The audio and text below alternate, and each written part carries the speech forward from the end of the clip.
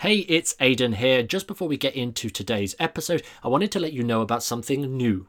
It's called the Magician's Business Group. We've just opened up a Facebook group designed to help you guys as entertainers grow and improve your entertainment business. So if that is you, if you are an entertainer that wants help growing and improving your entertainment business, just head over to thesuccessfulmentalist.com/group and the magic of the internet will take you right there. Or if you're like me, have the Facebook app on your phone, open it up and search for the Magician's Business Group and you'll go straight there. Anyways, back to the episode. Hello and welcome to another midweek episode. My name is Ashley Green and as always I'm joined by the fantastic co-host that is Aidan O'Sullivan. Of course, these are the slightly shorter Just the Tip episodes from the Successful Mentalist podcast. Now today we're going to be talking about kind of criticism. Being self-critical is something I know a lot of us do, and as you're going to hear in a minute, I do it quite badly. I'm really self-critical. But Aidan, I know speaking to some magicians, they go, "Oh, I wish I would stop leaving gigs feeling deflated," and others go, "At least when I leave a gig, I've got ideas of how to improve."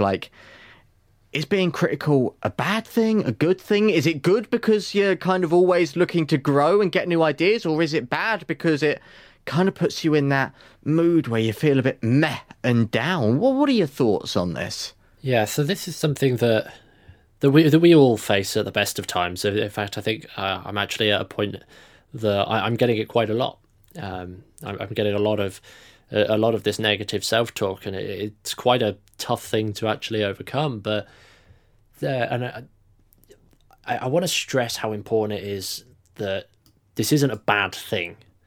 Innately, if you're having these self-critical thoughts, it's not a bad thing. And when I realised that it's not a bad thing, because it shows that I care, was a real big change in my mindset. And I say it's because you care. The typical things that a lot of performers get when they finish a gig or they do a show or something like that, they get the question of, "Oh, that was a terrible performance," or "The show sucked," or "Oh, I could have performed better." And although that may or may not be the case, that could be the case, but it shows that you're actually already, you want to be something, you want to be able to do better performances, you want to be a better performer, you want to be able to do better shows. So you've actually set the bar for yourself, and just because you didn't meet that vision, again, you would go really self-critical. Sometimes it's quite bad, but other times it's just like, "Oh, I messed that up completely." But being aware that having that self-critical thoughts and those critical beliefs and things about yourself as a performer and your shows and the material that you're doing and all these other things, it is just a sign that you actually care and that you are moving in the right direction. That was a game changer for me. But I do want to stress as well that on the flip side, too much of this can be quite bad, for reasons that we don't even have time to start mentioning today. But it can be quite bad in the sense of too many negative beliefs will actually knock on, and over time that can build and but sort of put you into this negative mindset of yourself. And when you start limiting yourself, you're installing these limiting beliefs and these self-critical notions that you're not good enough. All it takes is one or two shows where you didn't perform as well as you think, and "Oh, I'm not good enough. Oh, I'm not a good performer."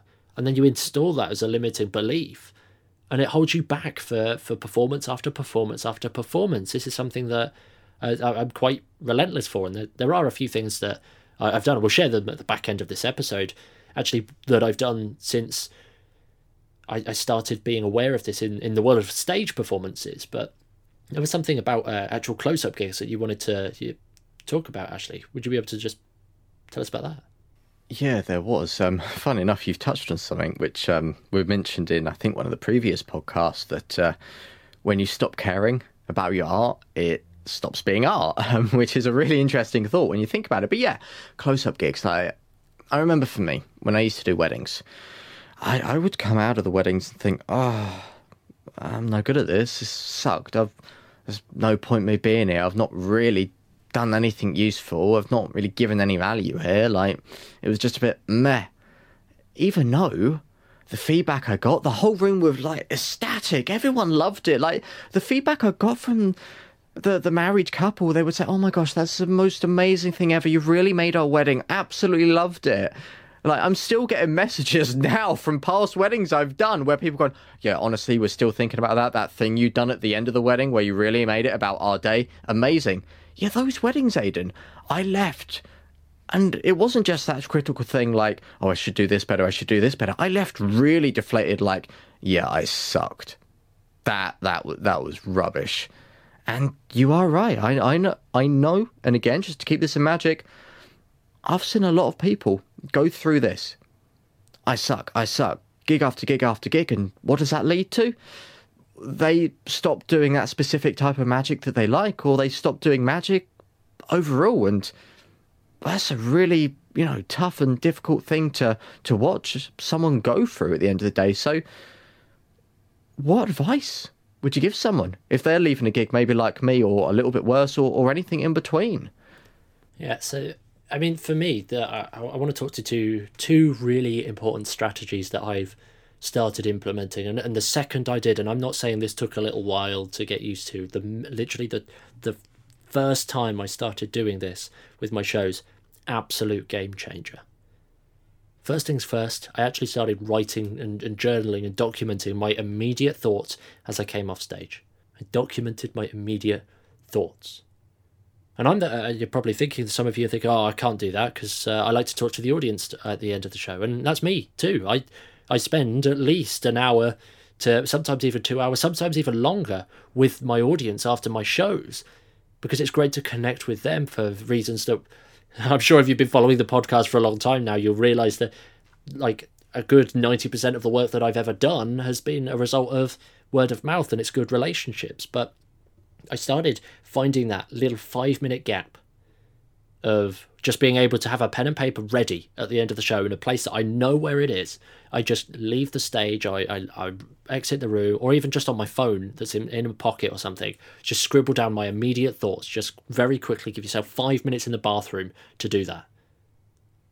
And as soon as I started doing that, documenting all of those thoughts, as soon as they're out of my head, I can concentrate now on going back and talking to other people. I get out of my own way, get out of my own head, throwing it all down on paper or on my phone so that I can check in with those beliefs later on and those thoughts and then start answering the reasons why. Like, why was I feeling like that? Why did I think the show sucked? Why did I think that was the case?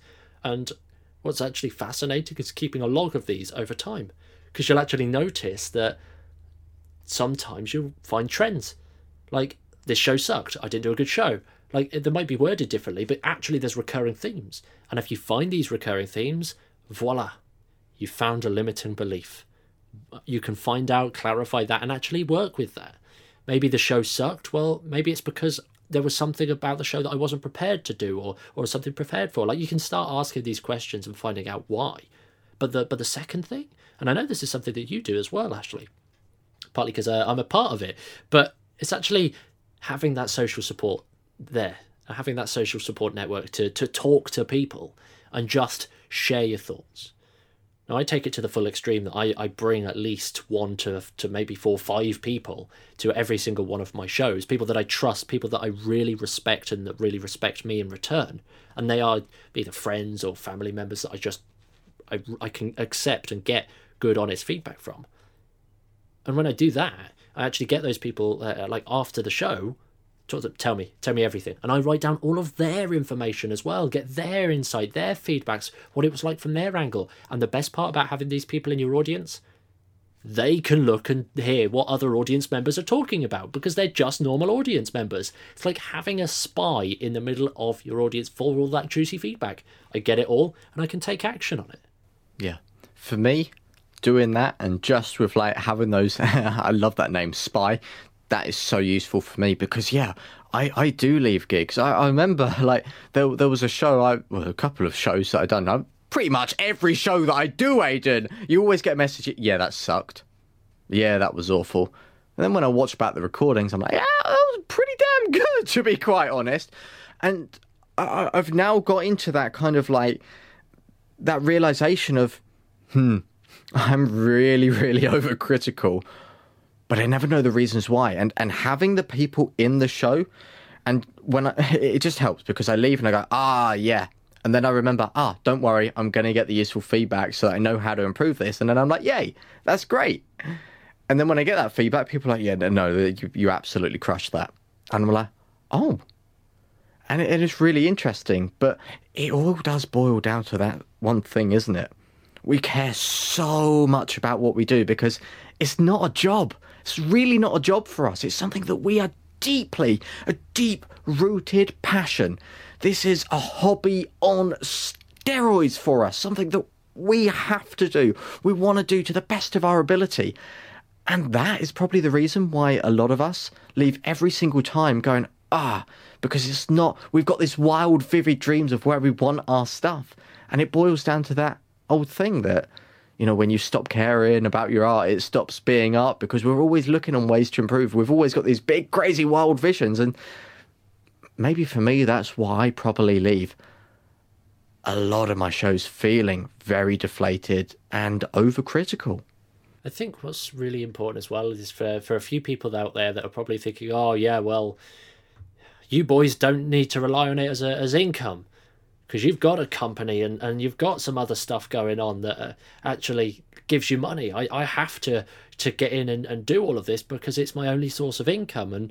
And for the people out there that might be thinking that, or even if you aren't thinking like that, but that fits you, and magic is your full sole source of income, it's now time more than ever to double down on those beliefs. Like, if anything, now is the time that you should be really documenting your thought processes, really getting control of your thought processes, understanding what is going on inside your head when it comes down to your performing career and your thoughts around performing, your beliefs around performing.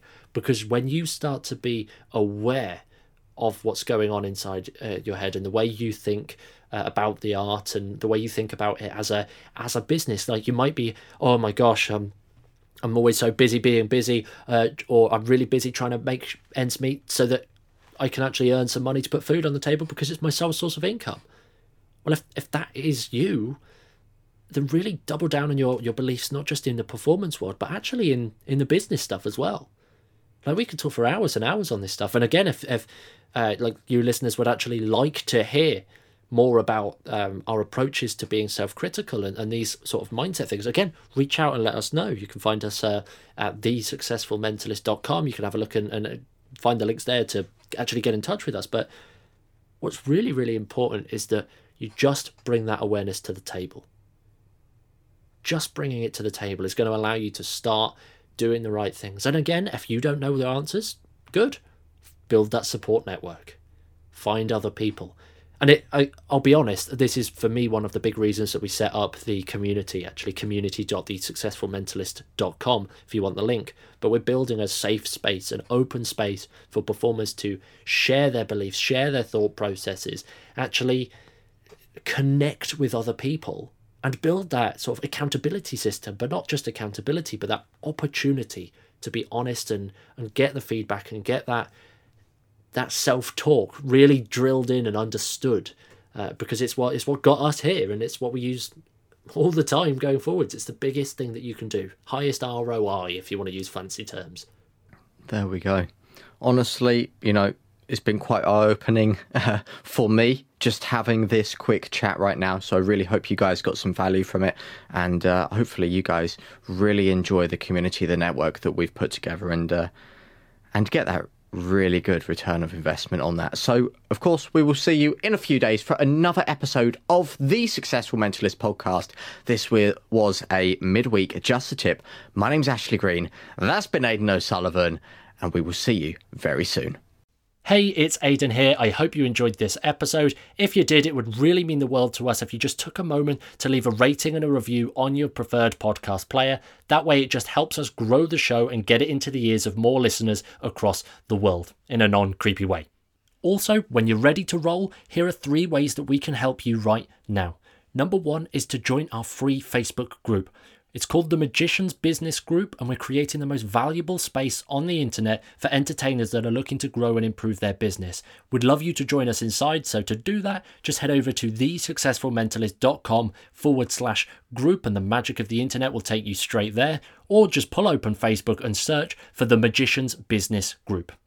Number 2 is to take our new quiz. It'll help you find the biggest opportunity in your entertainment business right now, and in just a few quick questions, you'll be presented with a 7-minute breakdown of your biggest opportunity and how you can actually go about tackling that to help increase your entertainment business and boost it completely.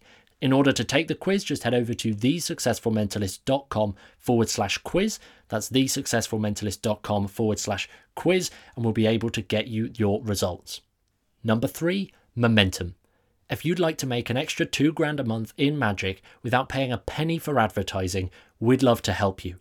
Our latest coaching program, Momentum, is designed to get you booking gigs every single week for at least £500 so that you can be growing your entertainment business without having to worry about websites or business cards or advertising or any of that kind of stuff. To find out more, just head over to thesuccessfulmentalist.com/momentum. That's thesuccessfulmentalist.com/momentum, and we'll send you all of the details.